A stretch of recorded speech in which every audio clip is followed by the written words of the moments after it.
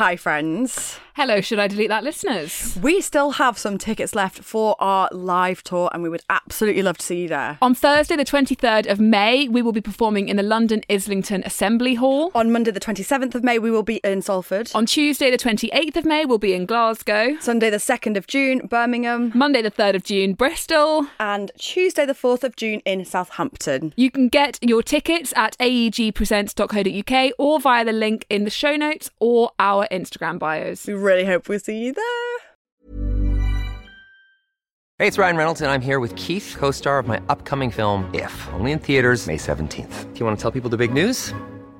All right, I'll do it. Sign up now and you'll get unlimited for $15 a month and 6 months of Paramount Plus Essential Plan on us. MintMobile.com/switch. Upfront payment of $45 equivalent to $15 per month. Unlimited over 40 gigabytes per month. Face lower speeds. Videos at 480p. Active Mint customers by 531.24 get 6 months of Paramount Plus Essential Plan. Auto renews after 6 months. Offer ends May 31st, 2024. Separate Paramount Plus registration required. Terms and conditions apply if rated PG.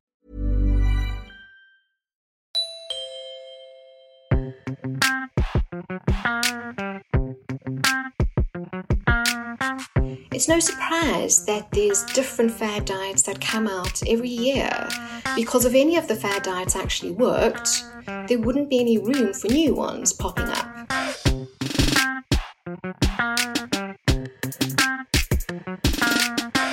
Hello. Hello. God, I look like a queen. You look very pretty. You look very pretty because we're off out to your baby shower tonight. Except, well, my friend called hers a baby sprinkle the other day, which I really liked. It was her second kid, and she was like, I don't really want to do like the whole shower thing, so I'm calling it a sprinkle, which I loved. I know, can't steal her thing, so I'm just trying to find my own thing, because I can just hear my mum's voice in my head being like, oh, baby shower's so American, like, la la la. Baby drizzle. Baby drizzle. Yeah, okay, we'll have a baby drizzle. I like that. Sold. You know? Baby drizzle. Yeah. It's also a little bit like bleak and gloomy, which I quite like. And it is foul weather outside, and it is dark because we're doing it for dinner, because literally no reason, we're just having a dinner. I didn't want to take it. I've taken a lot of weekends up this year from you guys. We had the hen, we had the wedding, you know what I mean? Like, I'm going to be reasonable. We'll do a dinner. And it's going to be a very nice dinner. It's at a very nice restaurant, so I'm looking forward to it. It's going to be so nice. I was going to say something. It is bad weather. That's what I was going to say, because I like to talk. I like to talk about the weather. I do. I did my hair because I've been out all day, but I knew that we had the baby shower tonight, so I was like, I told you I dressed up and now I'm in my jumper, but like I've got a satin skirt on and my boots and tights. I've got tights on. And I did my hair, like I curled it all nice, and then it's just been... I think you look pretty. Really? I do, yeah. But I also, I'm standing by myself. I think it's growing at a great rate. Oh my God. My mum said yesterday, your hair doesn't look thin. Oh my God, I know. Norma, we have graduated over Christmas. She said it doesn't normally look shiny, and now it's almost shiny. And now she's saying it doesn't look... One day... I know. You know what? I reckon at some point in March, she's going to tell you that it looks quite nice. I think we're not far off. I don't think so. I think we're not... I've still got a bit of work to do. This Nioxin deal is worth its weight in gold. Honestly. You're getting this love from your mother. Also, like when I started doing it, I was like, oh my God, another thing to add to my regime, another thing to put on my whiteboard. But it's actually slot in very well, along with Simprove. The whiteboard has transformed my relationship with Simprove. I'm taking it every single day without fail. Proud of you. Look at you go. Yeah. Oh, while this is up, I had a lot of messages from podcast listeners about the discount code not working. I have specific parameters for the discount code. If it's for new customers in the UK... So new email addresses in the UK, read between the lines. And it's M50 on the flexible 3-month subscription. This is not part of the ad. This is just doing you a favour because it expired. Like, it won't be 50% in February. So it's 50% now on the 3-month subscription. You can cancel at any time. So basically, you can cancel it on the 4th month if you want, when it goes back to full price. So if it's so I've already ordered, so I won't be able to use it. Is that right? No, but if Dave ordered some... and Dave might want to order some. I've heard that Dave has interest in aiding his gut microbiome. I've heard it on the pipeline. You would be correct. Yeah, not pipeline, the grapevine. Got my ear to the drain. So There- I'm like, wait, is that Dave's gut microbiome? He has expressed some interest, I'm sure. Yeah, So there we go. 100%. Dave will be purchasing some Simprove. Good for him. Okay, so there you go. Well, that's our gut microbiome sorted. That's our gut sorted. Tell me something good, Alex Light. Tell you something good. Tell me something good. I went to Vienna with my parents. All on your And own. it was all on my own. And oh my God, got a flight all by myself for the first time in a long time. Obviously, for a really long time. So like, was quite worried, but I made it. It was fine. And yeah, I mean, I spent the most wonderful 2 days. I think I've spending time with your parents alone. Spending time with one parent alone is obviously very hard to come by, never mind two. So I felt very lucky and very fortunate. And it was just so cool. I pretended to be the only child. I never was, well, the only child I was for 2.5 years before Jen came along and ruined my life. But yeah. I went back to the good old days when I was 2. Third wheeling on your parents for their romantic trip. I'm obsessed with the fact that you went. Like, I'm obsessed with it. I've got all these pictures of us, and I'm in the middle taking the picture, the selfie, and they're behind me, and it looks like I've been photoshopped myself into all of them. It was just wonderful. It was absolutely wonderful. So yeah. You're adorable. I'm so happy for you. That's my good. I love that. What's your good? Well, I think my good. You know what? I'm just getting. I've had a really oddly. I'm in a very positive. Okay, no, that's not entirely true. When we started this phone call, I was just like, I'm in such a rage. I just want to punch something. But as you did predict, I've snapped out of it pretty quick. Such is my life. It's incredible, honestly. Your capacity to literally switch your mood on a dime is just unbelievable. I know. It's such a skill. There's almost something wrong with me. Do you know what I mean? Like, it's There's definitely something wrong with you. neurotic in how quickly it can go. And I just... Manic? Yes, it's very manic. Might be the word. Very manic. Yeah. Yes. Yeah, I do Yeah. identify with that. That does feel right to me. Oh my God, I'm manic. Is that sitting well? Yeah, geez. Yeah, a little bit. Yeah, I do. Oh, I feel like I've just had a real breakthrough there. Wow. I saw it. Should we get a psychiatrist on the podcast? I saw a meme earlier that was just like, this guy was like, I tried to type I'm on my way earlier, but autocorrect changed it to I'm in my way, and I've just had this huge therapy breakthrough. I was like, whoa. Oh my God, that's so good. Oh my God, I think I've just had a breakthrough. Oh my God, I'm in my way. And I'm manic. I'm in my own way. And you're manic. Who knew? I feel like a lot of people know.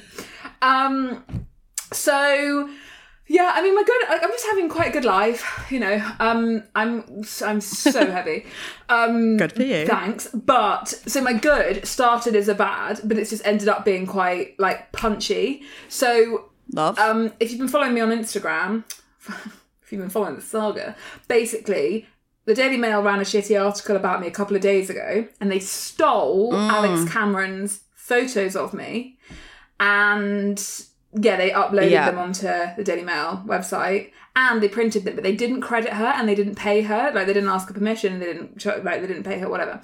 So she fought them because she's cool, and she won. So they took down not only did they take down the article, obviously it was too late for the one in print, but they took down the article offline, and they've paid her like $2,000 or $1,500, no, $2,000 I think, for the images, which is what they're worth, which is great. Good. And she is an absolute babe, and she's donating a portion of it to the pregnancy sickness support charity. That's really so cute, cool. yeah.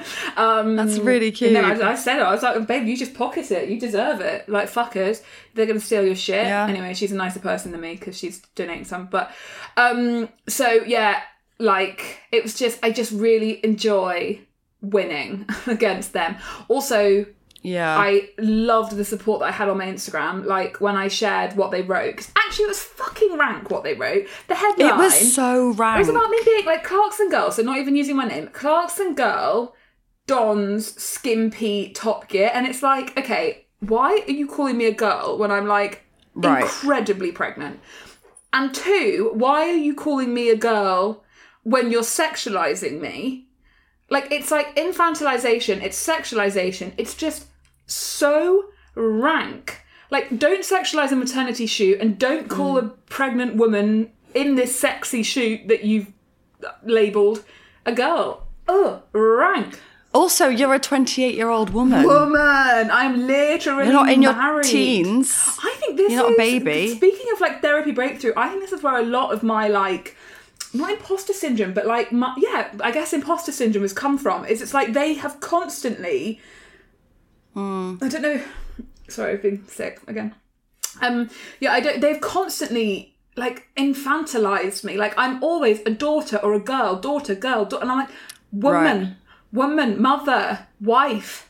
Yeah. Like, call me what I am. It's really weird that, like, I'm growing up, but they're not letting me. It's like I'm still a child.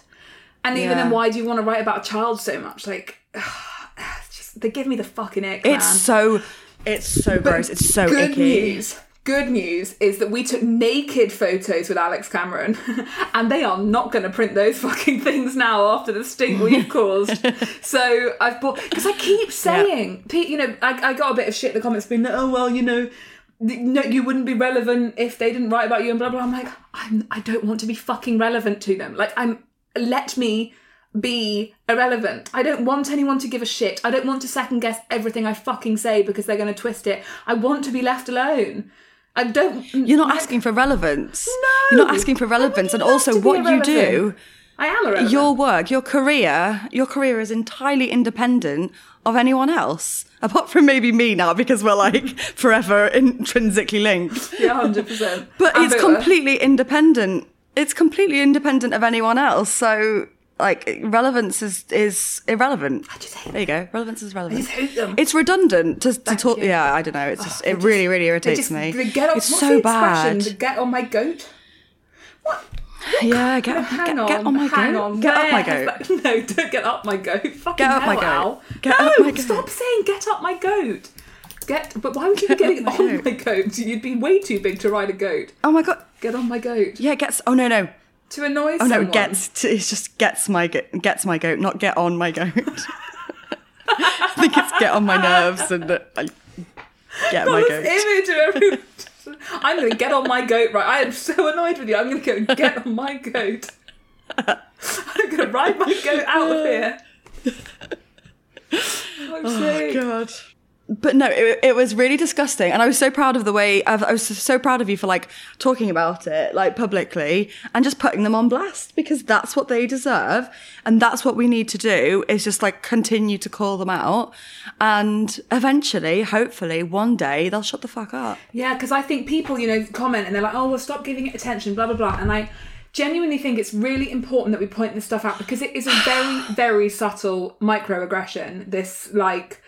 Yes. I don't think it's subtle. No, I mean, the language they use, right, when it's like girl, don, skimpy top girl, whatever, there's nothing actually overtly offensive in that. You read that and you're not like, oh, this is such an inflammatory headline. It is subtle in that the way that they write, it just gets you down. It's so pervasive in that it's like the words flaunting, spilling out of, showing off, all of these words are synonymous with being too much. And the way that we think about women changes as a result, because you end up thinking, oh, she's flaunting it, she's showing off, she's falling out of something, she's displaying her curves, she's showcasing her figure. And all of it is, it is subtle, because you do start thinking like, oh god, this fucking bitch, man, like she's just really rubbing it in my face, when she isn't. She's just existing in her body, but you that's the way that you interpret it after a while, because it's so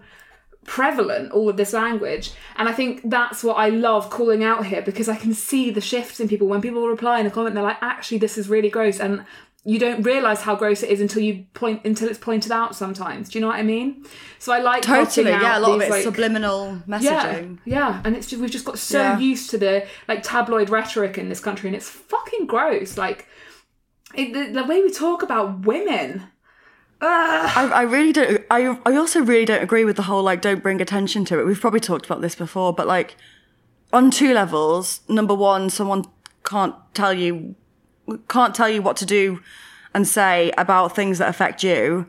And also, I don't agree that's like on an individual level, but like on a collective level, I don't think it's good to not bring attention to things that are wrong. Of course it isn't. Like, so how true. else are we going to like learn that they're wrong? Like you said, learn that they're wrong, grow, move on from it, heal. Like, we can't. We have to point those things out. Yeah. Call me Prince Harry. I hate that. Like, don't bring attention to it. It's like, well, You just ignore it. It'll go away. That is the one thing. If you It ever doesn't hear go me away. saying that It to my grows. kid, it's like punch me in the head. If you ever hear It me never saying, goes- it never just goes rise above away. it, just ignore it. No. No. It grows, it festers Yeah. and lingers. We're going to talk and about it and no. we're going to work it out. Absolutely. Stunning. So yeah, excellent news. Yes, it was. Anything else? Oh, an awkward that's an old awkward, but I was reminded of it. And I need to bring it back up because What did you do? it made my skin crawl all over again. So when I used to work at Hello Magazine, there was a cafe next door, and we used to meet PRs in there. Like, all the journalists from Hello would like often do their PR meetings in there, like go for coffee with them and stuff. So one morning I was meeting a PR, and she was from a beauty brand. And so I walked into this cafe and I saw this girl. Hi, I know you. Went to sit down, sat down. We started chatting and I think I ordered a coffee, and it started to dawn on me as we were chatting. And like, you know, when your blood runs hot and cold both at the same time, like your face flushes, but your whole body is like ice. What? I was like, this isn't the girl I'm supposed to be meeting. Oh. And the girl I was supposed to be meeting was sitting behind. Did you know the person you were sitting with? Yes, I knew her, but she was meeting another journalist. So I'd walked in and just seen a familiar face, and like on autopilot just went, sat down, started talking, and then it dawned on me, this isn't the person I'm supposed to be meeting. What did you do? And I knew something felt off with this girl, but I was like, maybe she's having a bad day. And then I was like, I'm the I'm bad not meeting day. you, am I? I'm the problem. I'm the bad day. I'm what's wrong I'm not with meeting you. you, am I? She's like, no, I'm meeting Ellie. And I was like, oh, fuck, I am so sorry. Oh And then the girl sitting behind just like, what is going on? But like, didn't want to interrupt, but also like, what is going on? Have you double booked us? Like, so I just had Oh my to God, like, you get my coat massive back on. loser. I'm just... Get my coat back like on. speed dating. Get my bag back on. And like, okay, I'll see you soon then. Bye. Oh no.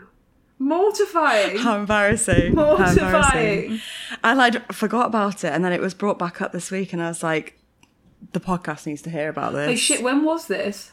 This was years ago. Oh God, you've just been sitting with it quietly. It's just stuck. It was horrifying. Because you feel like when it happens, this is something that wouldn't happen to someone else. And to be fair, it probably wouldn't. I do have a lot of like brain farts. I don't know what you call them. That's fine. It's just a bit slow. Anything for me? Right, awkward. Okay. I don't know if my awkwards are my bads. They probably have to be. So, I don't know if you know what I've been doing while you've been away, but I re-downloaded my sleep talking app, which records me talking in my sleep. Oh my God, yes. And I really want to hear this. Tell me you're going to play I it. think I might get in trouble with people for people with emetophobia. Let's do a Trigger huge warning. trigger warning. Okay, I'm not playing it just yet. You don't have to go just yet. Okay, I'm not going to play it yet. I'm just going to give you some context if you don't know what's going on. So I downloaded this app called Sleep Talking, and it basically records your sleep talking, as the name implies. And I thought that because I do talk in my sleep, and I did before I was pregnant, and apparently I've been doing it loads since I've been pregnant. So I was like, okay, cool, it'll be interesting. And it has been, but what has been by far and away the most interesting thing about this has been that at 5 o'clock, roughly, every morning, I have retched myself awake. And I kind of know it's been happening throughout the pregnancy because I wake up very sick, but they've become such commonplace, I'm almost sleeping through them. My bad is that last night I choked. Oh my God. I woke up because I was choking on my sick.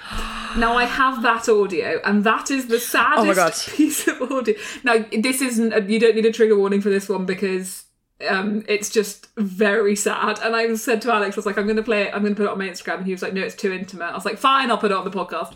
So I'll play the retching afterwards. But first of all, I just want to play you. This was only at 11:20 last night. So I'd only been asleep for about half an hour. So Alex was still awake. Right. As you're about to hear, okay? This is, don't worry if you're scared. It's not a retch, okay?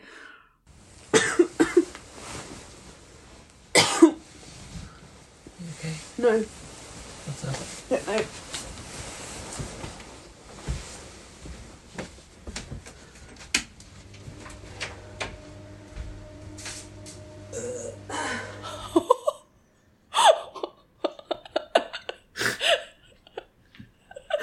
You okay? So No. sad. Are you okay? No. What's wrong? Don't know. And then it's just that really sad little burp at the end. It's the It was so bleak. And then, like, on a serious note, I did lie in bed afterwards, and I was just like, "Oh my god, I'm so scared to sleep." But it was so shit. I was like, "Oh my god, I'm being so humbled by myself." Oh God, love you. Now can we get the retching one? Yeah, okay. There's loads, okay? So I'm just gonna say, if right now, love you loads, come back in 30 seconds if you don't like sex sounds, okay?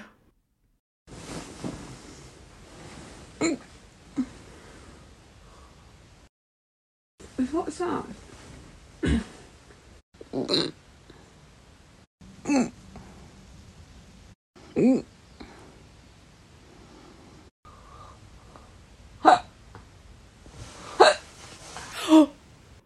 Is that the hiccups? Retching. That's one from every night. I've got that's my alarm clock. 5:37, 5:15, 5:11, 5:08, 5:47. How adorable! Oh my God, you poor thing. Who needs a Lumi? I need to. I think you said halloumi. Oh my God. I mean, I thought at least you get respite when you sleep. No. There is no respite. Final countdown, baby. We've got like we are. She is. You know, we're into days. She's days imminent now. Imminent. She's imminent. Imminent. You know what? She's imminent. Oh, bless you. This is the final fucking haul. rough. It's quite jokes though. Honestly, that's final countdown. Sorry.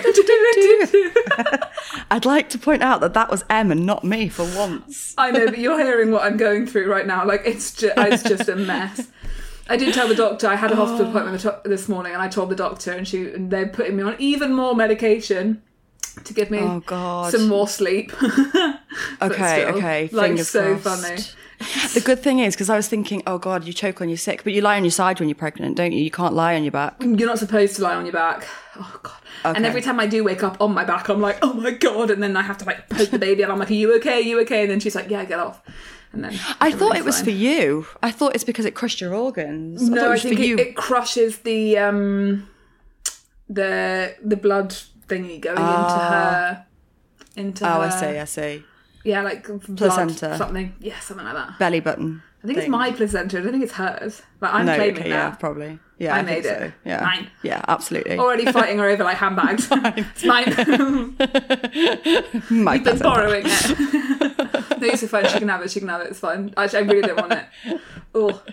God, she's so greedy. So greedy already. She's out. We know how big her tummy is. There is no... Yeah. Like, she has stolen everything I've got, this kid. She is... she's like a landowner back in, like, I don't know, like the medieval times. Like, she is, like, stuffing herself. So entitled. I know, and just leaving me and my body just ravished. No. I've been ravished is something else. No. I don't think I've Ravaged. No, ravished. Not ravished. No, wait, ravished. Not ravaged. What's the difference? Yeah. Okay. I mean... No, it's definitely ravaged. So ravished. To seize and carry off by force. I think that's what I meant. What's to ravage? Yeah, so you left your body, like, ravaged, like, destroyed. One of them's sexual. I don't want the sexual one. I think it's ravage that's sexual, but I don't think ravish makes sense. Why don't we say leave your body depleted? How about that? Ravish is a word, though. Yeah. A ravish, like a radish with a V, it's to seize and carry off someone by force. But ravage, like ravage, is to cause severe and extensive damage to. I think that's what she's doing to me. Ravaging me. Is that sexual? No. Hang on. People ask, what does it mean to ravage a woman? To pillage or sack something? Or to have vigorous sexual intercourse. I did not mean ravage, okay? She is depleting you. She's leaving you depleted, okay? Yeah. There you go. Oh, we've been a journey. Well, on that note. No, you didn't tell me anything bad yet. So, my bad. Talking about young things, young kindlings, baby things. My nephew, who is 1.5, nearly 2. That doesn't make sense, does it? He's 1.5, nearly 2. He's in between 1.5 and 2. Okay, fine. There you go. I don't know. You talk about them in months, don't you? 19 months, 20 months. No, I am not about the month life. It's a lot. It's hard. Months it's really until hard. She's years, and then it's just years. You could tell me that he was 1, and that doesn't mean anything more to me than that he's 2. I have a lot to learn. Yeah. Anyway, carry on. Yeah. Anyway, he's in that bracket. You know, my little nephew, the apple of my eye, like, I love him so much. We spent so much time together. Like, he calls me Akix because he can't say an L yet. So he calls me Akix. It's so sweet. I buy him things because, you know, I'm desperate for his love and affection. Want him to love, yeah. I want him to love me. And so far he has loved me. And it's like a switch. What's this little fucker done? I knew it. Something switched. Do you know what? I know what it is actually. So when we go to nursery to pick him, I often go to nursery to pick him up, right? Fine. So one day he had this really bad cough. So we wanted to take him to the walk-in centre. And my sister Jen, who's his mum, needed to do some things like call people or call 111, I think it was. So she gave me him and he was ill and it was after nursery. He was exhausted and he was like just crying for his mum, like did not want to be with me, just like mommy, like get this woman off me, like because he just wanted his mum. And ever since then, every time he sees me, he gets this like visceral reaction and he goes, no. And I walked in the other day. I was like, I'm going to come and see Louis after work. Come and say hi to him. I walked in and he looked at me and there's like terror in his eyes. He went, no. And he picked up the nearest thing to hand, which was this little xylophone that I bought him, the absolute cheek, that I bought him. And he's got his name on it. And he threw it at me. He lobbed it at me and it hit me. It reached me. What a little prick. I know. Oh my God. I know. And you can't pick up the xylophone and throw it back again. Absolutely not. No, it's not. No, I don't think that would be, I think it would be frowned upon. But can you believe it? And every time I go on FaceTime to him, no, and he's smacking the phone, no. Maybe we should get you a wig. Or we just stick with the nioxin. Maybe as your hair gets better, you'll become less and less recognisable. Do you think? I'm just going to have a big bush on my head. Yeah, fun. I don't think that's going to help. By the time your mum says your hair looks nice, Louis will be over it. He won't even know. They won't recognise you. But like, I don't know if you can be offended by a not yet 2-year-old. Yeah, it's crushing. But I am. Yeah, I'm really offended. I've watched you be like properly offended when Betty like doesn't look at your eyes for long enough. Like, oh yeah, no, that's a whole thing. Yeah, no, that's a whole thing. Yeah. So I'm upset. I'm crushed. I'm crushed actually. Yeah, that's the word for it, crushed. So there we go. If anyone's got any tips on how to make young people love you again without being desperate, because it seems like the more desperate I am, the more he pushes me away.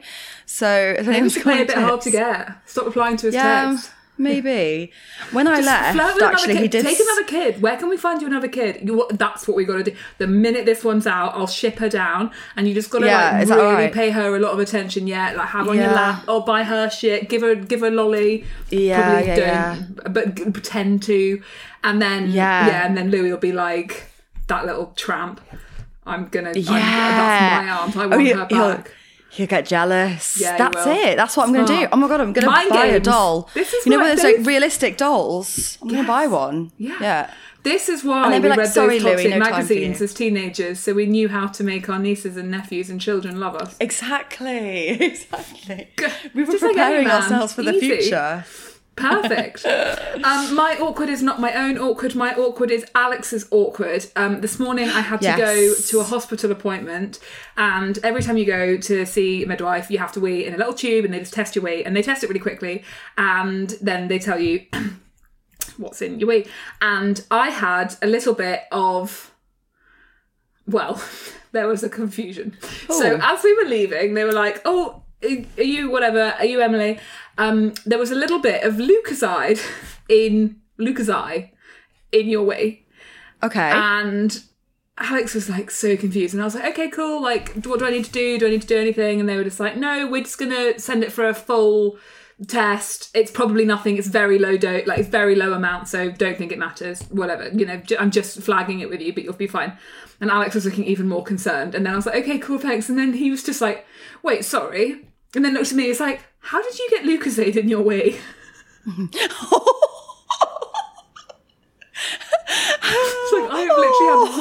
It's like, I've had one bottle of Lucasade in my whole life. It's like, To be fair. like, it's not actual Lucasade. And then they were pissing themselves, and then they were like telling their other colleagues, like one was like, "Oh, I think she's got Lucasade in her wee," and then everyone was like, "Ha ha ha." He was like, "Oh, That sorry." is so cute. I love that the whole time he thought, and they were like, "Yeah, no, we'll just go, we'll send it off and just like it's really a make sure." And he's low like, "Yeah, amount. please." Also, it's like please, 9 in the morning. Like, when would I like have like sunk a Lucasade? I love funny. that. Oh, I know. Alex. Oh, Bless him. That's cute. Cringe. That's really cute. Cute. Oh, love to see it. Well, Love it. this has been fun. Well, but so fun. it's time to end To it. listen to an To end it all. expert. Yeah, it's time A to make proper expert. yeah. A proper Welcome. expert. So we have Aleeza Rosenberg on the podcast today, who is, we've got a personal connection. Oh We my have a God. personal collection. I wonder what's in the personal collection. We have a personal connection here today, guys, because Aleeza is the dietitian I started seeing when things were pretty bad with my eating, and she really helped get me out of binge eating, and she contributed to my book as well. She helped me with a whole chapter all about eating and nutrition, and we thought with January in full swing and diet fads and diet culture in full swing, and people telling us to like cut out carbs and intermittent fast and don't eat sugar and don't eat fat, but also eat loads of fat, and all the mountain of shit that we are being bombarded with at the moment, we thought it would be good to cut through it by getting a real expert on, a dietitian. She's a registered dietitian, and she's going to explain to us everything we need to know to make proper choices this January, proper choices that genuinely fuel us and our bodies and make us feel good, and not things that make us feel shit about ourselves. Stunning. Enjoy it, guys. Enjoy. Hi, Aleeza. It's so nice to see you today, and so strange to see you in this context. It feels like two worlds colliding for me, and I will explain why. So I've worked with Aleeza a lot. Basically, I started to see Aleeza when I was really still struggling with my eating. And I was going to a therapist at the time who was insistent that I see a dietitian to help me with my eating problems. And I was insistent also that I had solid nutritional knowledge, and I knew what a healthy, balanced diet looked like, and I was doing all the right things, and I was absolutely convinced that there was nothing a dietitian could teach me.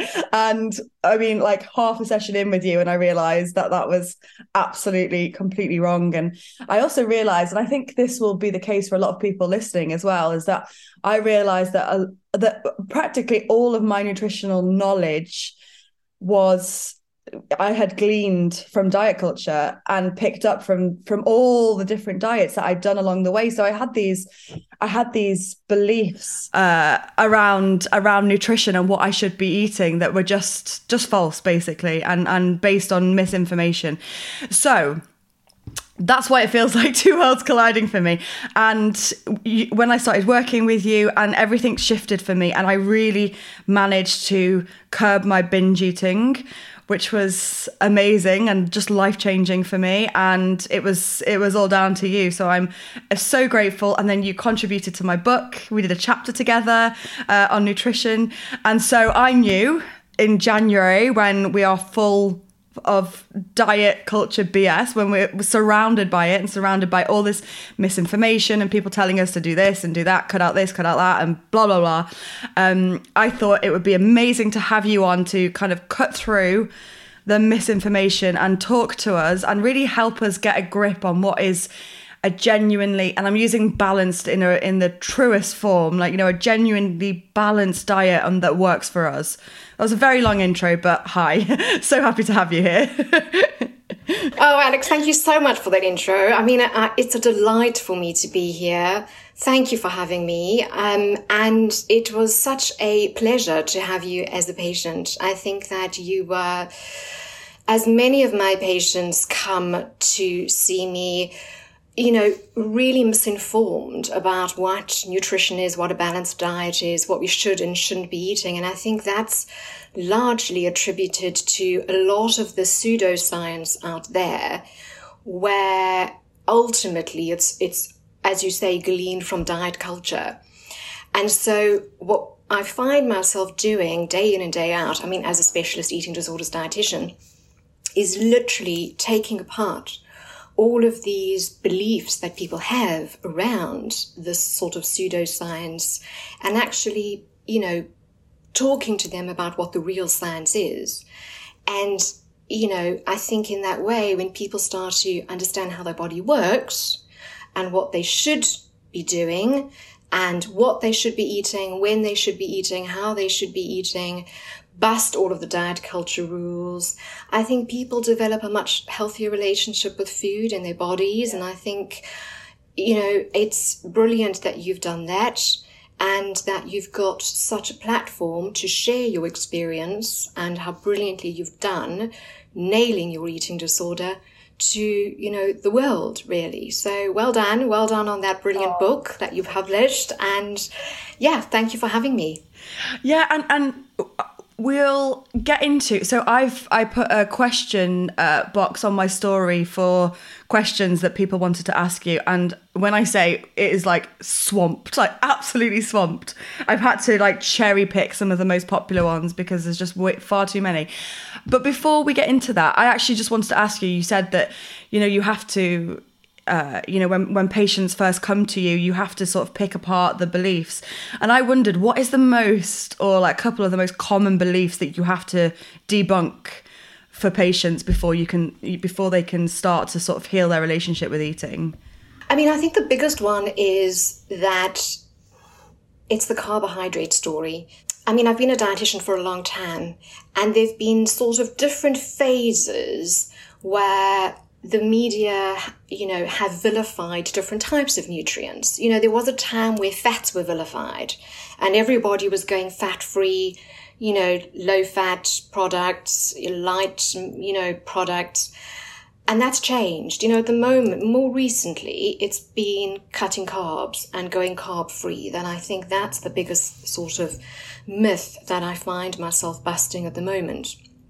Because I think that where the media gets it right is that, on the one hand, having too many carbohydrates is not a good thing because it will get converted into fats, and too much fats will result in fat storage in your body, which can cause weight gain. But I think the real science that's missing in that message is that you still need some carbohydrates every day, at every main meal, because if you don't, your body is going to be lacking its primary source of fuel in order to keep your body functioning. So that's the biggest one I find myself busting all the time. Yeah. That is the biggest thing, like with this fear of bread that we grew up with. My screensaver on my phone when I was like 14 was a photo of Ryan Gosling, and it said, "When you eat bread, Ryan gets sad." And we all had it. Like it was like our incentive to not eat toast was like the fact that we've been making... Ryan Gosling doesn't give a shit if I eat a piece of toast, but like, it's just mad like how scared we are, how scared we've been made to be of bread, or of carbs. Absolutely. And I think, a lot of people trying to sell products or books capitalize on that belief and that myth and that sort of, cultural sort of belief that, many diets are based on cutting carbs or having zero carbs because, they want to sell books, products, diets, diet plans, meal plans. Yes, so it's very, very much apparent. But you said just there, sorry, just from my own curiosity, because I know nothing. Like, I haven't done... It's so bad. Like, my knowledge of food, actually, I'm going to be really embarrassed listening, like, doing this, because I like everyone that came up during the noughties. Like, I have a very odd relationship with food. And for me, my saving grace was exercise, because I started doing like real endurance stuff like marathons and ultra marathons. And that for me was amazing because I just had to fuel my body. And I learned, I think, a lot of intuitive eating through that because I just became very aware of what my body wanted and needed. And it was very good for me. And I'm in a really, really good place with food now. But I realise I still know nothing. So can I just ask what you just said there about how every meal should have a carbohydrate in it? Why is that? And like, what happens if you don't have one in it? Because now I'm like, oh my God, what? The Insta diets that I've been seeing, like, I always see like gym girls with no potatoes on their plates, but that's not right. No, that's not right, especially if they're not having any carbohydrates at any of their meals. I mean, and I think that the reason that carbohydrates are so important is because it is the primary source of energy in our body. So, I often sort of describe the human body by using an analogy of a car. So if you have a car that needs petrol in order to run, the book tells you need to fill up this car with petrol, because that is how the car runs on its fuel.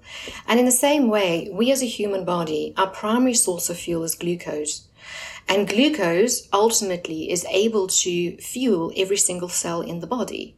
So that whether it's a brain cell, which allows us to think, whether it's a muscle cell, which allows us to move, every single cell needs fuel, because we're not like plants. Plants don't really need to eat because through photosynthesis, they get exposed to sunlight and with water, they can create fuel. But as humans, we can't create our fuel. We have to eat that fuel. And glucose comes from basically carbohydrates. And so in order for your body to function properly, and that includes physical functioning so that you're able to walk and move and lift things, mental functioning in terms of your ability to think, process information, memory, good mood, good sleep. Ultimately, all of that requires fuel. And so carbohydrates are essential in order to fuel every single cell in the body.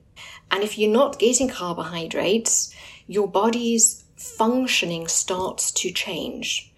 And it can change in a way that could compromise your physical health and your mental health. And, ultimately there's some long-term sort of side effects really of that. Including obviously an eating disorder. I have a lot of patients who ultimately are cutting carbs entirely, and that can really become a slippery slope towards a full-blown eating disorder, specifically binging.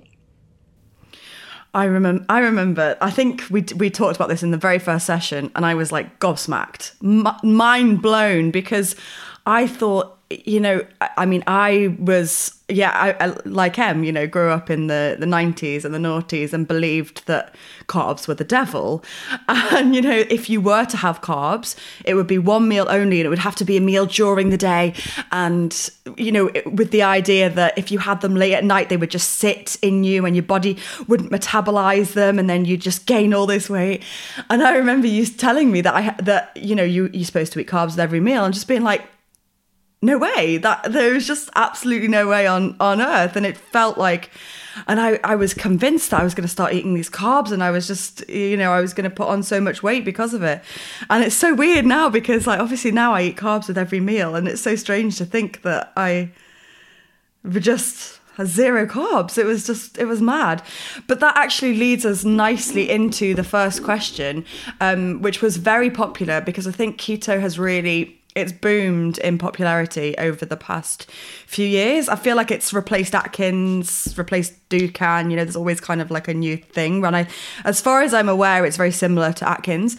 But a lot of people wanted to know your thoughts on keto and whether it's a sustainable way to live and a sustainable way to eat. Yeah. I mean, what the keto diet is really a low carb, almost, you know, there's different variations of it, but ultimately it's limiting carbohydrates. And in some of the variations, it also is a high fat diet as well. So, you know, I think that when you start limiting carbohydrates, it's very risky, because your body's blood sugar needs to kind of be stable throughout the day in order for you to function properly. And when you have a sugar dip because you're not having enough carbohydrates, your brain starts craving sugar and carby foods, because it is going to go into an overnight fast every night, during which time none of us eat when we sleep, and your body has to have enough fuel in order to keep our heart beating, breathing, all of the functions that our body still needs to do whilst we're asleep. It's got to have some fuel for it. And so when you're cutting carbohydrates, it's typically later in the afternoon and the evening where people start to crave sugary foods and carby foods, which is why people typically have that late afternoon slump where they need a chocolate run, or typically come home late at night and have a massive meal on carbohydrates because they have not had that fuel in the day. And so ultimately, in order to function properly, our body really needs to have carbohydrates at all of your main meals to keep your blood sugar levels nice and stable throughout the day itself. And some of that sort of fuel that you're giving it from the carbohydrates is put away into a storage known as glycogen. And glycogen is literally our reserve supply of fuel that carries us through the overnight fast, so that our body actually is able to function, you know, at night. So I think that, I mean, I've been in eating disorders now for 10 years, and I have seen thousands of patients come to me with full-blown binge eating as a result of variations of a low-carb diet, whether it's Atkins, whether it's keto, whether it's Dukan, you know, some of the intermittent fasting also sometimes limits carbohydrates, you know, and ultimately it's just, you know, it has a functional effect on people.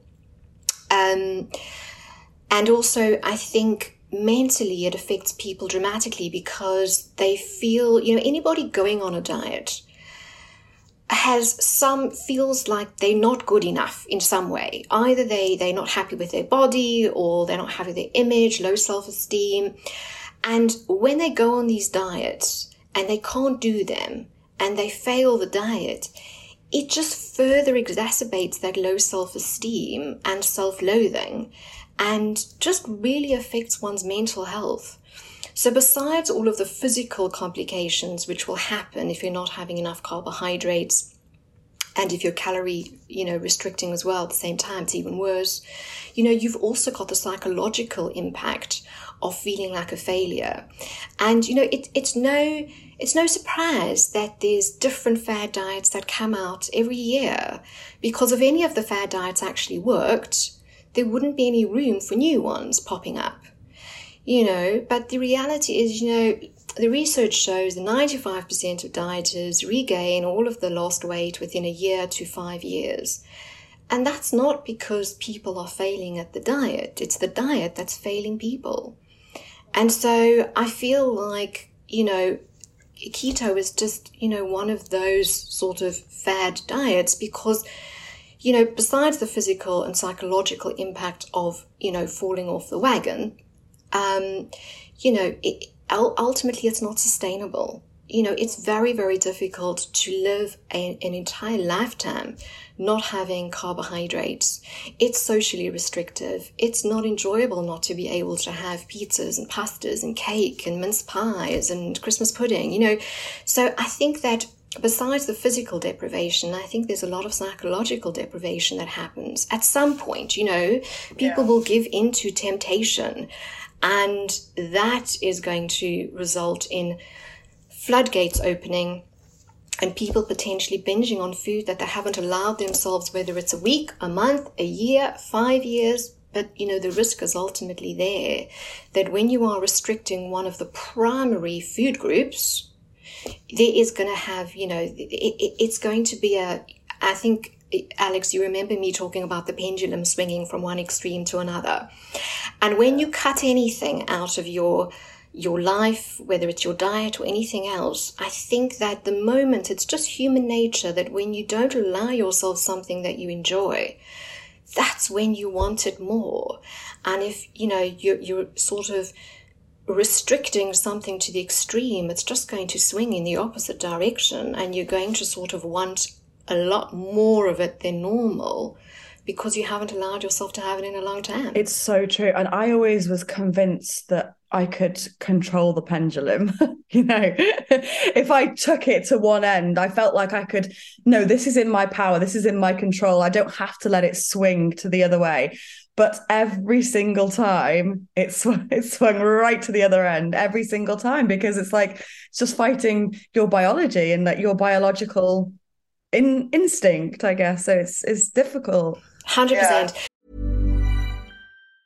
Quality sleep is essential. That's why the Sleep Number Smart Bed is designed for your ever-evolving sleep needs. Need a bed that's firmer or softer on either side? Helps you sleep at a comfortable temperature? Sleep Number Smart Beds let you individualize your comfort, so you sleep better together. J.D. Power ranks Sleep Number #1 in customer satisfaction with mattresses purchased in-store. And now, save 50% on the Sleep Number Limited Edition Smart Bed for a limited time. For J.D. Power 2023 award information, visit jdpower.com/awards. Only at a Sleep Number store or sleepnumber.com. Hey, it's Ryan Reynolds, and I'm here with Keith, co-star of my upcoming film, If, only in theaters May 17th. Do you want to tell people the big news? All right, I'll do it. Sign up now and you'll get unlimited for $15 a month and 6 months of Paramount Plus Essential Plan on us. MintMobile.com/switch. Upfront payment of $45 equivalent to $15 per month. Unlimited over 40 gigabytes per month. Face lower speeds. Videos at 480p. Active Mint customers by 531.24 get 6 months of Paramount Plus Essential Plan. Auto renews after 6 months. Offer ends May 31st, 2024. Separate Paramount Plus registration required. Terms and conditions apply if rated PG. You know, I think that so many patients, there's this term willpower, and everybody believes that they have solid willpower, and if they commit to doing this diet, they'll be able to do it for the next 80, 100 years. But as you say, your physiology is against you, because we as humans need our primary source of fuel. If we're not given the primary source of fuel, then your biology changes. And what happens is that with that low blood sugar, your brain starts to crave sugar. It also ramps up your hunger hormone, which is ghrelin. It makes you feel hungrier. And, you know, we're just geared to prevent starvation and dieting as humans. And what happens on any kind of calorie-restricted diet, if you're not giving your body enough calories that it needs, it will actually slow your metabolism down and prevent weight loss. Even if you're on extremely low calories, because your body is geared to prevent starvation. And so it kind of, humans have been around for millions of years. And ultimately, at some point in history, we were hunters and gatherers, and we did have droughts and famines, and there wasn't any food around. And our body had to adapt in order to allow the human race to survive. And so what our body is able to slow metabolisms down in the same way that like a polar bear goes into hibernation in winter, where everything slows down so that it literally is able to use its own stores and survive through winter and, into summer. Our body also slows metabolism down if we're, restricting too many calories. And what happens there is that the weight loss will stop, but you'll also start having functional effects of that slowed metabolism, because basically what happens is it's kind of like a budgeting exercise that your body starts to do. In the same way that if you, for example, had your salary cut in half, you would have to think carefully about what you spend your money on.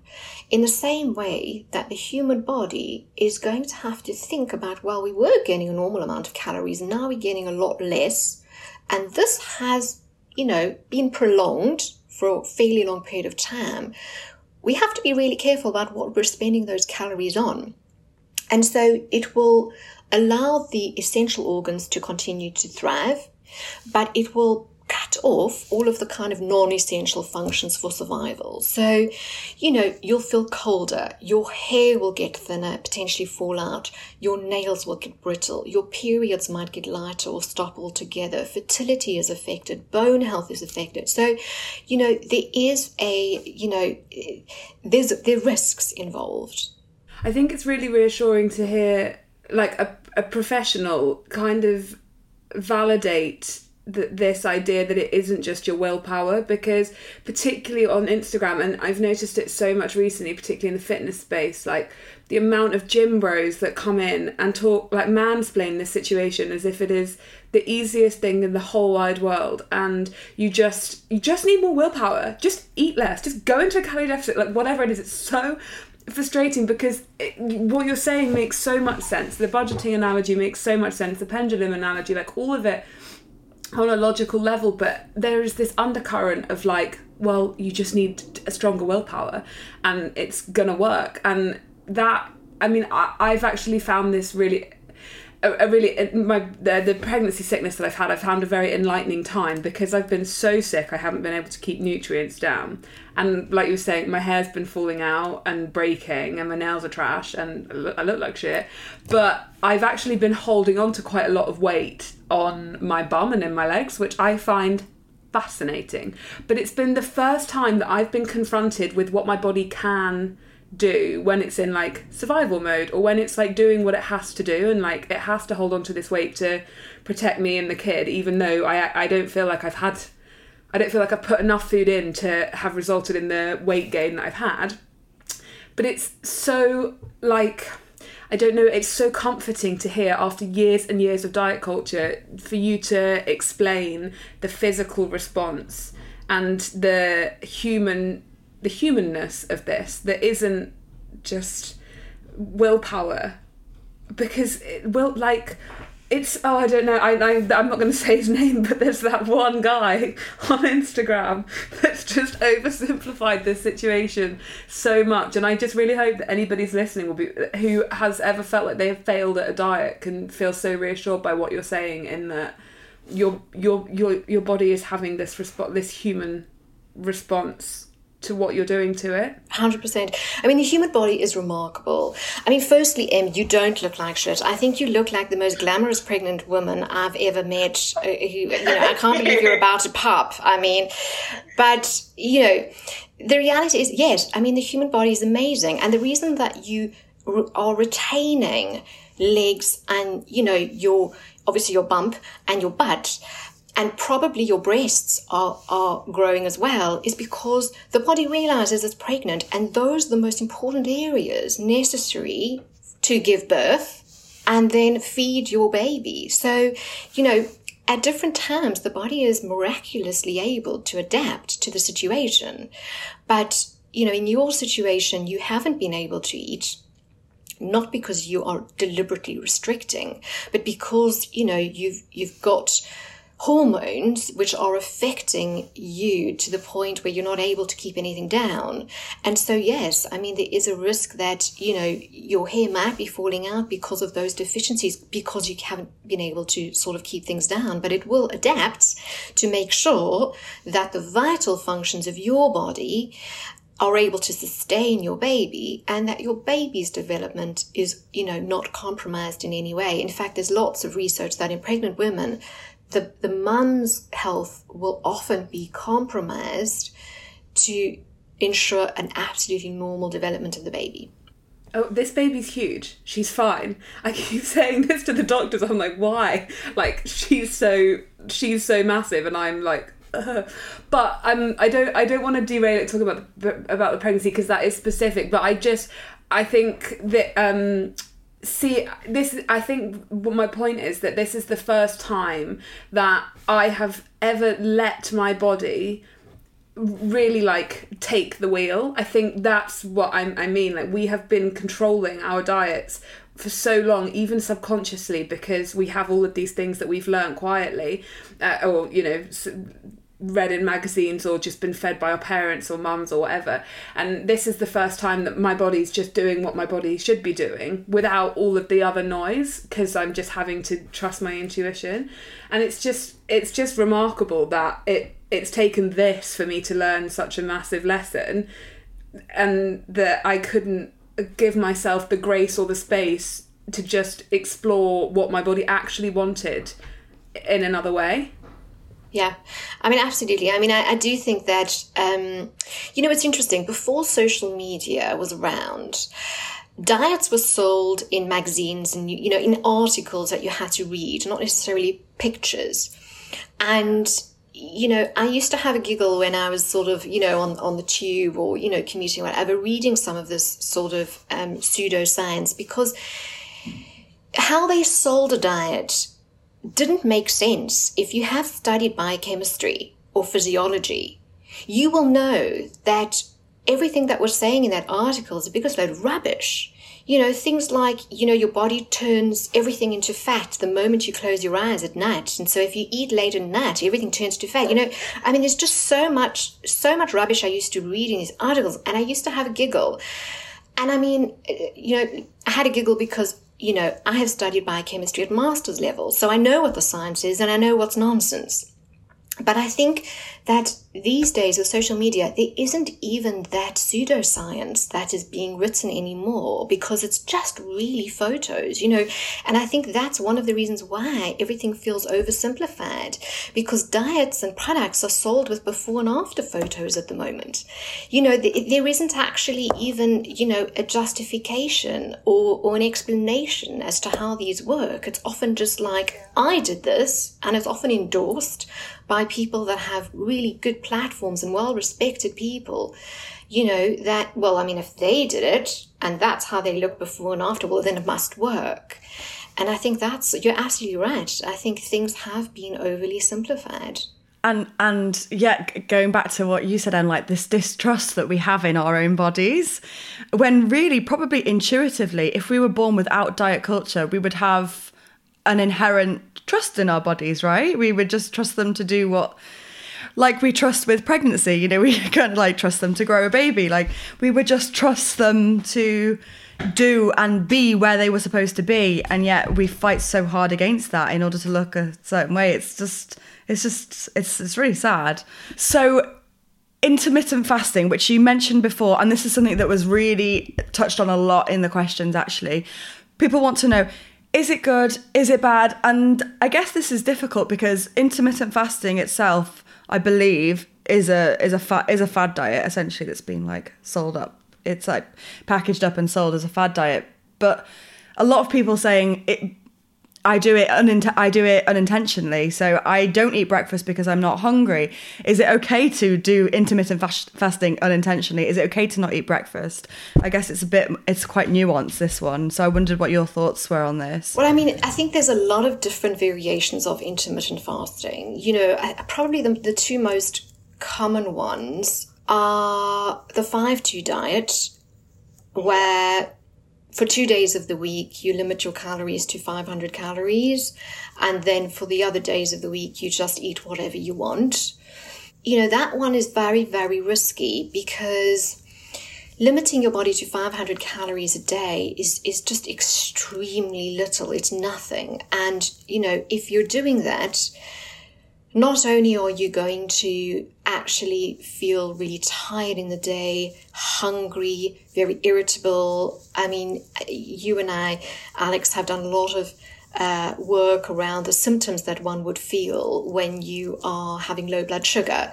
And, the dizziness, the poor concentration, hangry, irritability, all of that would be happening on a day that you're having 500 calories.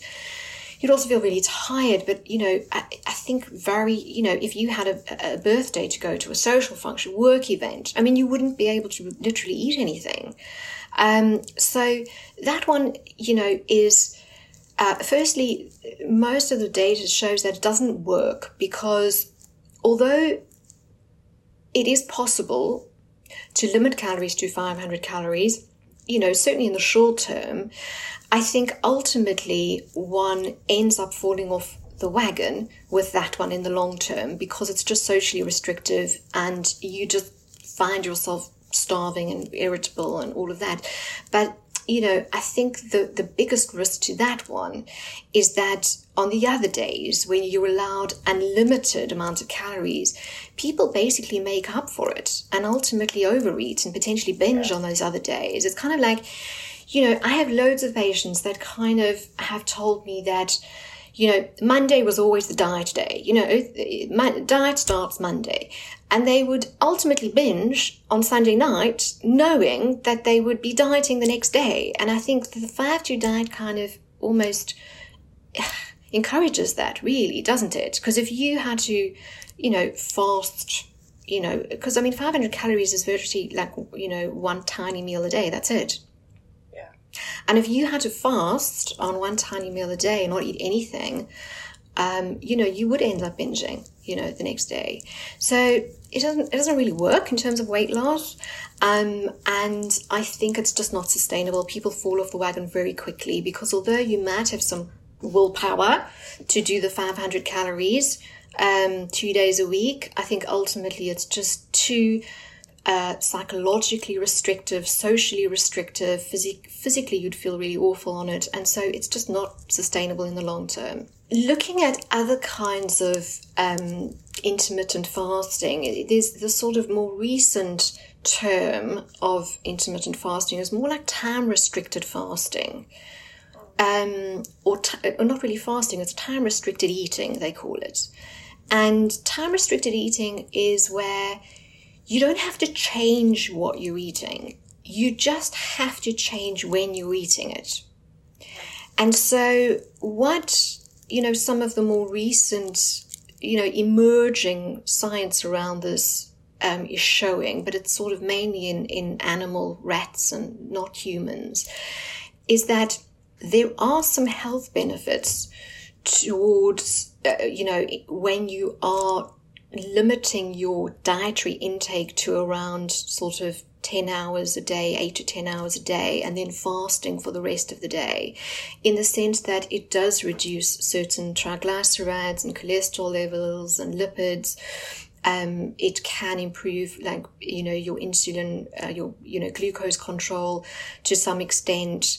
And so, if somebody is sort of naturally waking up later and having a later breakfast and an earlier dinner, well, then it is possible that they do have a window very naturally, because their lifestyle allows for it, to have a time-restricted, eating window of around, 10 hours or 8 hours even. It is possible.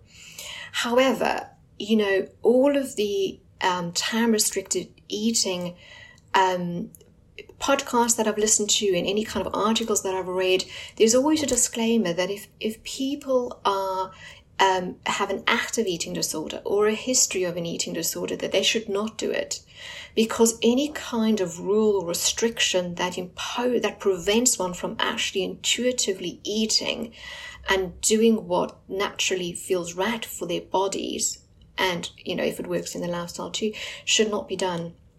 Because again, if you are specifically limiting yourself and restricting breakfast and going hungry, I think that could catch up with you later on in the day, where it could potentially backfire and result in overeating and binging. So, as a specialist eating disorders dietitian, I certainly do not encourage or endorse any kind of, time-restricted eating, and certainly not any of the sort of intermittent fasting 5-2 diets, in any way. Also, I think if people are doing time-restricted eating to try and lose weight, it may not work. Because remember, at the end of the day, if you're having too many calories and doing, very little movement, and your food choices are wrong and you're not having regular meals, even if you do it within an 8 to 10 hour window, your calories are too much, your food choices are wrong, your meals are not balanced, and that's ultimately not going to allow for any kind of weight loss.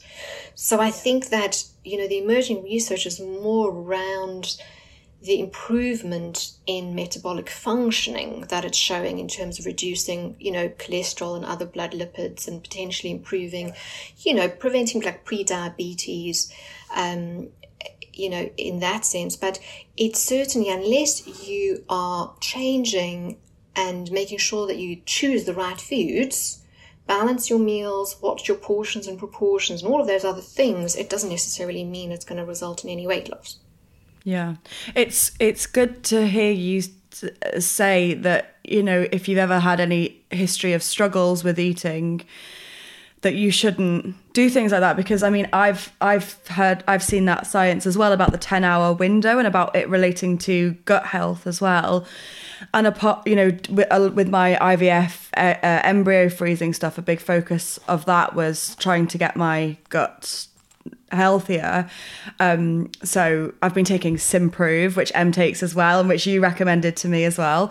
And I read that about the 10-hour window improving gut health, and so I started to think, maybe I should do that. It might help improve chances of getting more embryos, or what, I don't know. You can kind of go a bit far with it, but it's actually, there was a little voice in the back of my head thinking should I do that, or is it going to just, potentially not, but sort of lead me, down a rabbit hole? And I think you're right. Any kind of restriction to anyone who's sensitive to restriction is not good. It's not wise. So it's good to hear you say that and validate that, I guess. Absolutely. And in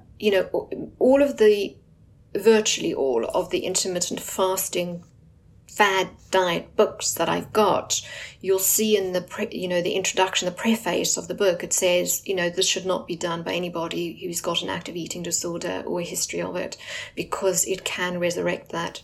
Yeah.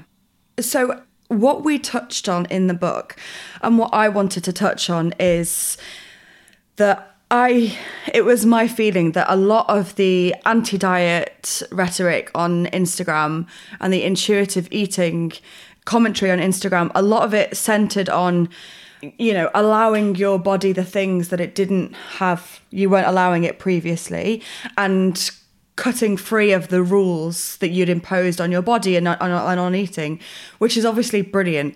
But what I felt was lacking in those, in that advice, was real nutritional advice on, but this is what our body needs, and this is what we need. These are the vitamins, these are the foods that we need in order to receive the nutrients and the vitamins that we need, which is what we touched on in the book as well. We kind of went through all the things that we do need, like, why you need carbs and fats and all of that. And I wanted to ask you, and a lot of people ask this in the questions as well, is how can we eat healthily? I'm saying that for lack of a better word. How can we eat healthily without making sure that we're falling into the diet spiral? How can we separate out, eating healthily and fueling our bodies and making sure that we feel good, and that we are actually focusing on ourselves without that having anything to do with diet culture or weight loss or anything like that? How do we make the two sort of independent? I mean, I think that, there's sort of 4 main, or maybe 5 main points that I always talk about when I am working with a patient to try and share what a healthy relationship with food is and what a healthy, intake is. The first thing is that, we've got to be eating regularly in the day, because in order to remain in control of our food intake and to allow our body to function optimally, we've got to be eating regularly, which is why I have, this problem with some of these intermittent fasting diets, is that, it's kind of like, and I use this analogy a lot in clinical practice, is, if you are expecting to drive your car to wherever it needs to go, you've got to make sure you've got regular pit stops along the way in order to top it up with fuel. And in the same way, when we wake up in the morning, we have things that we need to do, be places, we've got to think, we've got to talk, we've got to move. And most importantly, our internal organs have to function and make sure that we stay alive and remain healthy. And it needs to do that by being fueled regularly. So I think regular eating is critical. And, often when I ask patients, are you eating regularly in the day? They often misinterpret my question to be, are you having breakfast, lunch, and dinner? But even if you are having breakfast, lunch, and dinner, that may not mean that you are eating regularly, because actually it's the time period that's most important. It's not actually, the number of meals you're having. So I think that to function optimally, we need to be eating something every 3 to 4 hours, because the way in which the body digests food and releases glucose into our bloodstream means that, by the time 3 to 4 hours have passed, that blood sugar is no longer there in the bloodstream because it has been, swallowed up by the cells in order to function and do whatever they need to do, whether it's brains to think, muscles to move. And so you need to kind of top up every 3 to 4 hours. That's most important. And ultimately, it varies. A person that's waking up really late might have their first meal of the day at midday, and that's okay, because they'd probably be going to bed a lot later too. So, I don't think that you have to eat in the morning. I think whatever time that you wake up, ideally you should be eating something soon thereafter, and then, every 3 to 4 hours after that, until you go to sleep, and hopefully you're sleeping around, 7 hours, 7 to 9 hours. And that is what regular eating is. So regularity is the most important thing that I always start off with, because that talks to blood sugar control. And when your blood sugar levels are nicely balanced, it just allows for proper, health, good mood, good physical health internally, and also, just, cognitive, ability to sort of think, process information, memory, and all of that. The second thing that I talk about is balance.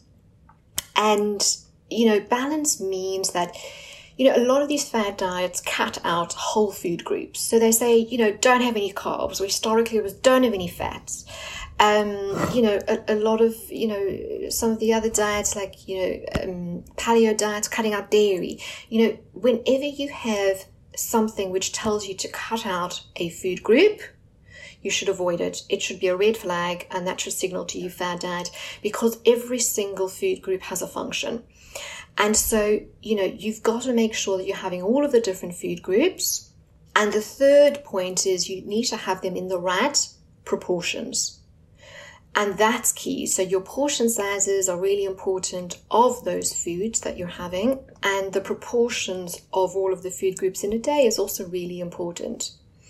I do a lot of work, and obviously it's we don't have time to really go into the detail, but within each food group, there are better choices to have than others, both in terms of health, but also in terms of making you feel full and satisfied and keeping you in control of your eating, especially if you have a tendency to overeat or binge eat. Some are definitely better than others. So we've got regularity, we've got balance, we've got portions and proportions. And then I think I talk a lot about, I have a lot of patients that use food, to cope with stress or negative emotions. They sort of resort to food as a coping mechanism. And in that way, they end up using food and eating food when they're actually not hungry.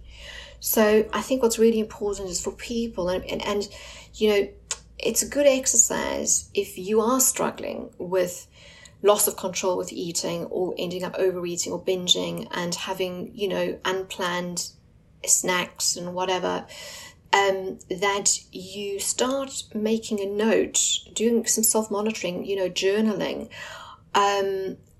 about whether you're feeling hungry or not, and also what are you feeling?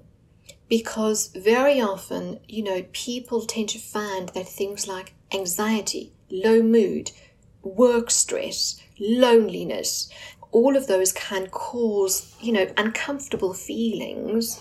And very often people escape from those feelings by resorting to food or binging.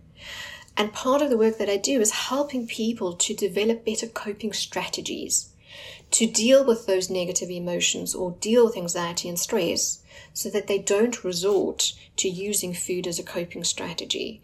And so, that's sort of also a really important point to mention.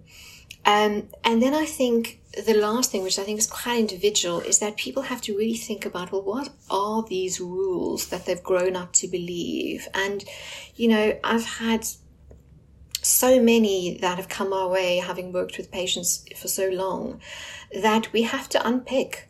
So in the same way that I used to unpick the pseudoscience on the tube, reading magazines about science that just, doesn't make any sense biochemically, we have to unpick some of these beliefs that people have that have been ingrained in their belief system, either because they're role modeling siblings, parents, whatever, and their sort of disordered eating behaviors, or whether it is something that they've read, or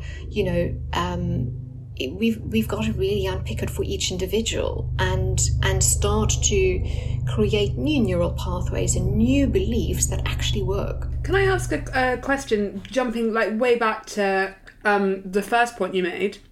You said about how we need all the food groups.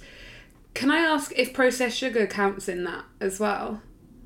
What do you mean by processed sugar? God, I have no idea. I don't know anything. I guess I mean, because I think sugar's been really vilified as well, in that, I remember a time when people told me not to eat bananas because that had too much sugar in it, but obviously that's not processed. And then I think processing by definition means anything that's been altered from its natural state. So I suppose that would be loads of different types of sugar. But I guess when I'm saying sugar, processed sugar, I'd say full fat Coke or Tang Fastics or any of the stunning stuff that would be deemed unhealthy, or synthetic sugars maybe. Yes, so you're referring to something known as sucrose. Sucrose is effectively sugar that you find in a bag of sugar that you bake with, that we, it's labeled sugar. That's sucrose. Sucrose is a combination of glucose and fructose together that is not inherent in a food per se. So, for example, the banana is actually just fructose. That's a fruit sugar. That's a naturally occurring sugar. That's not a processed sugar. And it behaves very differently than sucrose. So when you're having sucrose or sugar from a bag that's added to products, like to make processed foods like biscuits and pastries and whatnot, that processed sugar is not necessarily bad for you, because if you have a look at the Eat Well Guide, which is endorsed by the NHS and Public Health England, there is a place for processed food, which, is often called fun food, occasion foods, like, chocolates and biscuits and cupcakes and all of that. As long as you don't have them in excessive quantities, it's absolutely fine. And I think that having worked in the eating disorder space and disordered eating space for a very long time, I encourage people to have some of these fun foods or processed foods with some sugar in it because they're enjoyable. Most people like them. They're often around in, birthday parties, work events, leaving dues, celebrations, whatever. And it's just normal to participate, if everybody's, if you're handing out cake to everybody, that you accept a piece of cake and enjoy it. So, I definitely think that there is a place for processed sugar. I think that I have had thousands of patients who have gone, clean eating and eliminated all kinds of processed sugar and sugar-containing foods like those chocolate, sweets, pastries or whatever, and ended up binging on them and developing binge eating disorder, again, because of that psychological deprivation of foods that they like, but for whatever reason, they have led themselves to believe that they should not be having them at all. So I think cutting them out is not a good idea. I think having them in small quantities is very good because it allows you to enjoy your food, participate in social functions, and also, at the end of the day, when you allow yourself something, you don't really want it as much. Human nature is, by definition, the moment we don't allow ourselves something, that's when we want it. And so I think it's important that you give yourself permission to have those foods, because then they're not going to sit on that pedestal and you're not going to want them and lose control on them. So I do think there's a place for processed sugar. Certainly in my world, anybody that's got a history of dieting, concerns about their weight and shape, any disordered eating behaviors, any diagnosed eating disorder, definitely think that there is a place for those fun foods. I actually like, and sorry to keep going back to my experience, but to illustrate it in situ as well. When, before I started seeing you, I thought processed sugar, really bad for you, can't eat it, don't eat it. So I wouldn't eat it. And like you said, those were the things that I would binge on when I had my binges.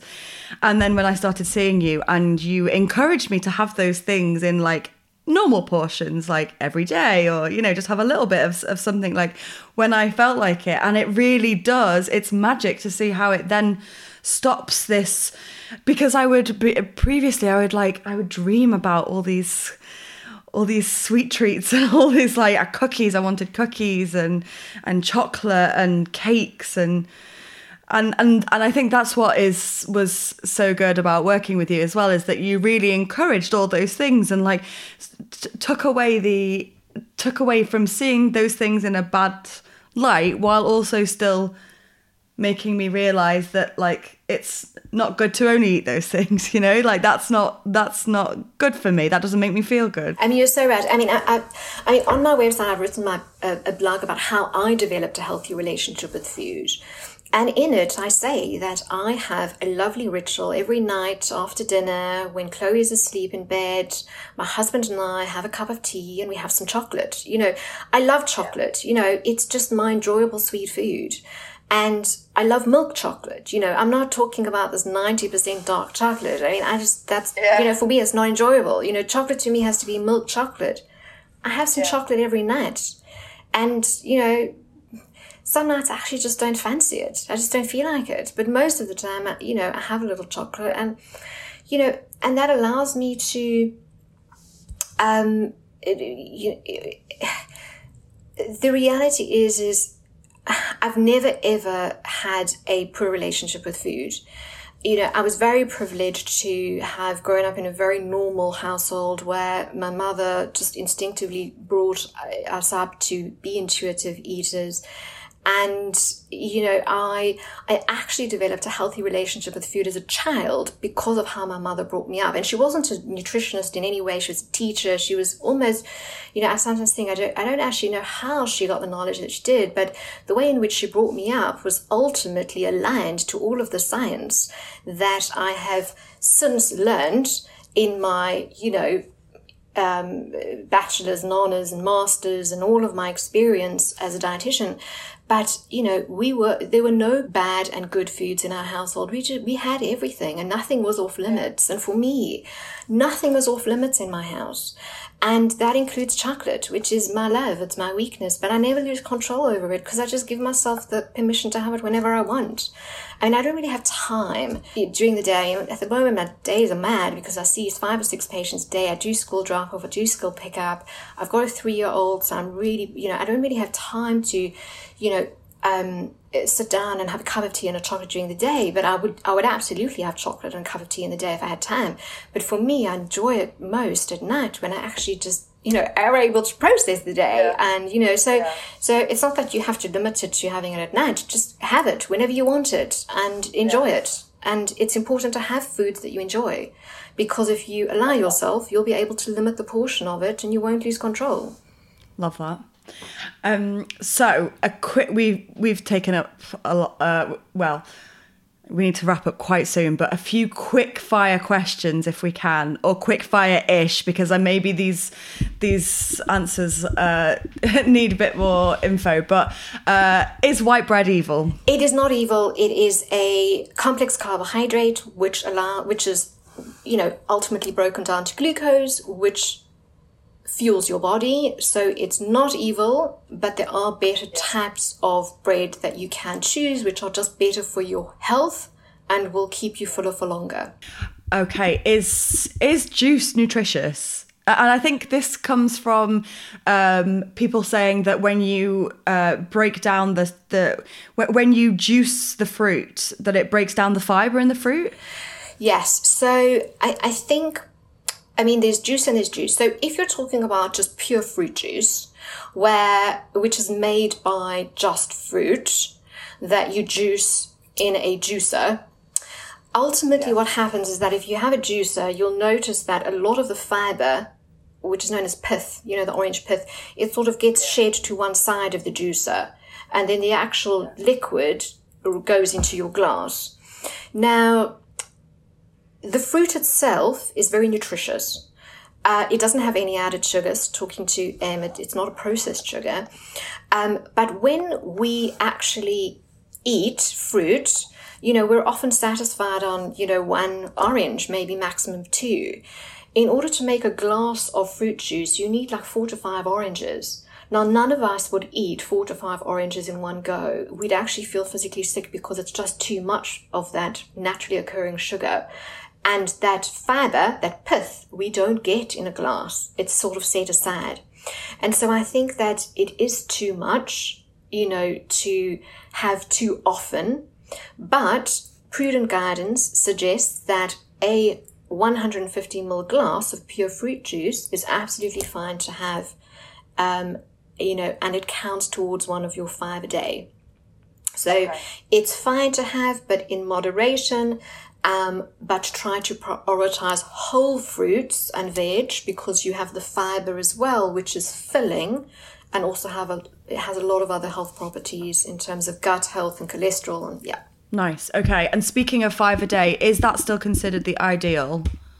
It's considered the minimum ideal. There's a lot of more recent research, specifically linked to cancer prevention, especially, and also gut health and the microbiome, which tells us that we should be having more than that.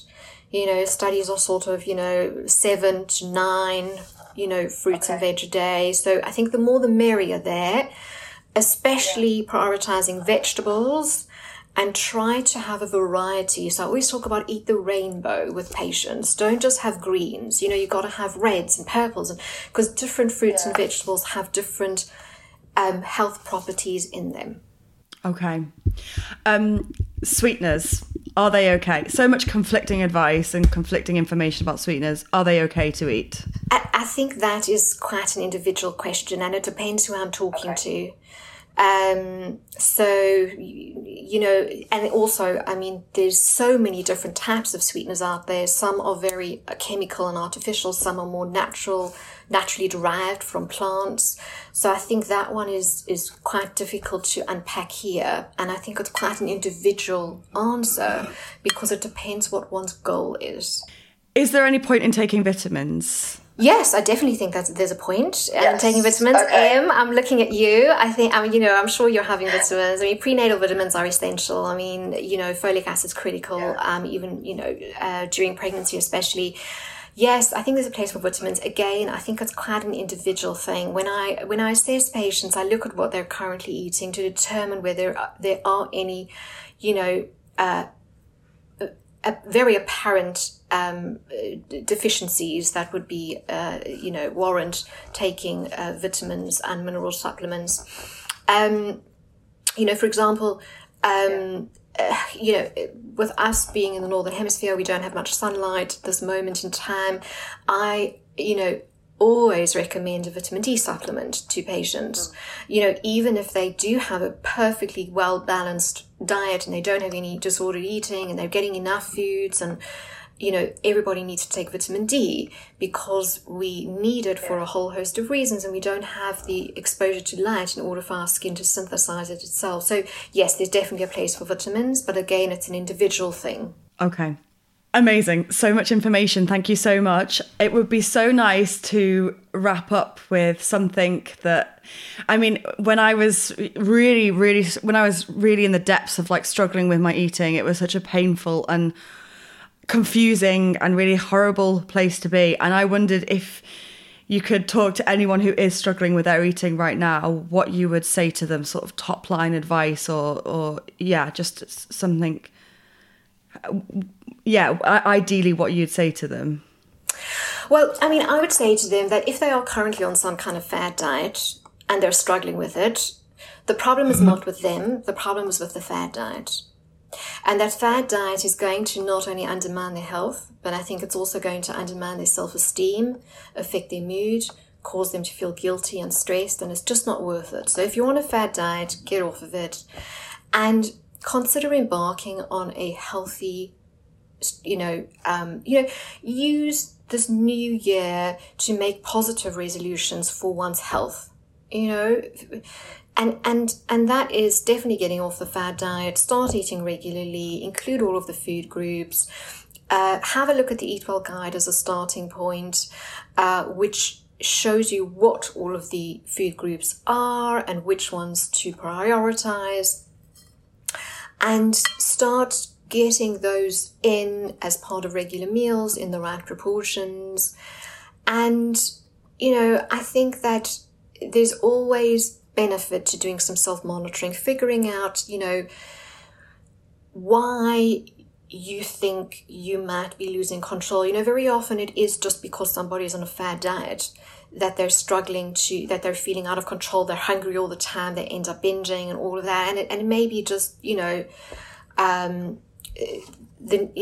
throwing out the fad diet is all they need in order to regain control of their food. But if they, if it's a bit more than that and it's linked to, certain emotions, past trauma, difficult relationships, stress at work that's causing them to resort to food to cope, start do some journaling, figuring out, are feelings linked to their eating habits, because that's another sort of big area that I think is a reason why people lose control. So I think it's about getting off the diet, following my sort of top 4 tips in terms of trying to embark on a healthy strategy, and then figuring out perhaps is it emotional stuff that's causing you to lose control.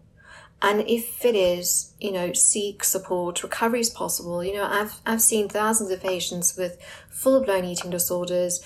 They have had since they were, I work with patients as young as 13, and they've recovered fully. So recovery is possible. And sometimes you just need to reach out for support. And, it's often the hardest thing to do to admit that one has a problem. But, take that step, reach out for support, because recovery is possible and you can develop a healthy relationship with food, even if you have years and decades of very disordered eating behavior or even a full-blown eating disorder. Yeah. Thank you so much, Aleeza. Where can people find you? Well, they can find me. I've got a website, aleezarosenberg.co.uk, and I'm also on Instagram.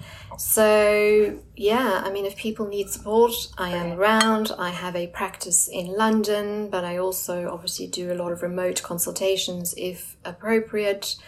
And yeah, I think that's where I'm at the moment. Thank you.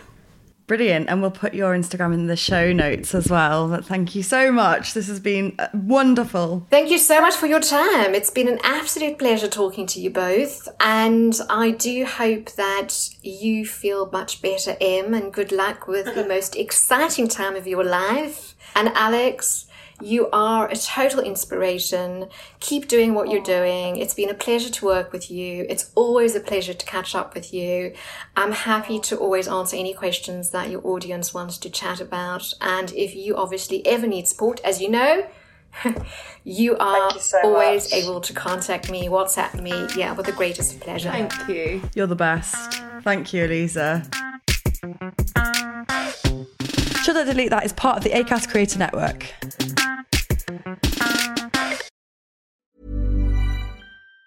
Even on a budget, quality is non-negotiable. That's why Quince is the place to score high-end essentials at 50 to 80% less than similar brands. Get your hands on buttery soft cashmere sweaters from just $60, Italian leather jackets, and so much more. And the best part about Quince, they exclusively partner with factories committed to safe, ethical, and responsible manufacturing. Elevate your style without the elevated price tag with Quince. Go to quince.com/upgrade for free shipping and 365-day returns.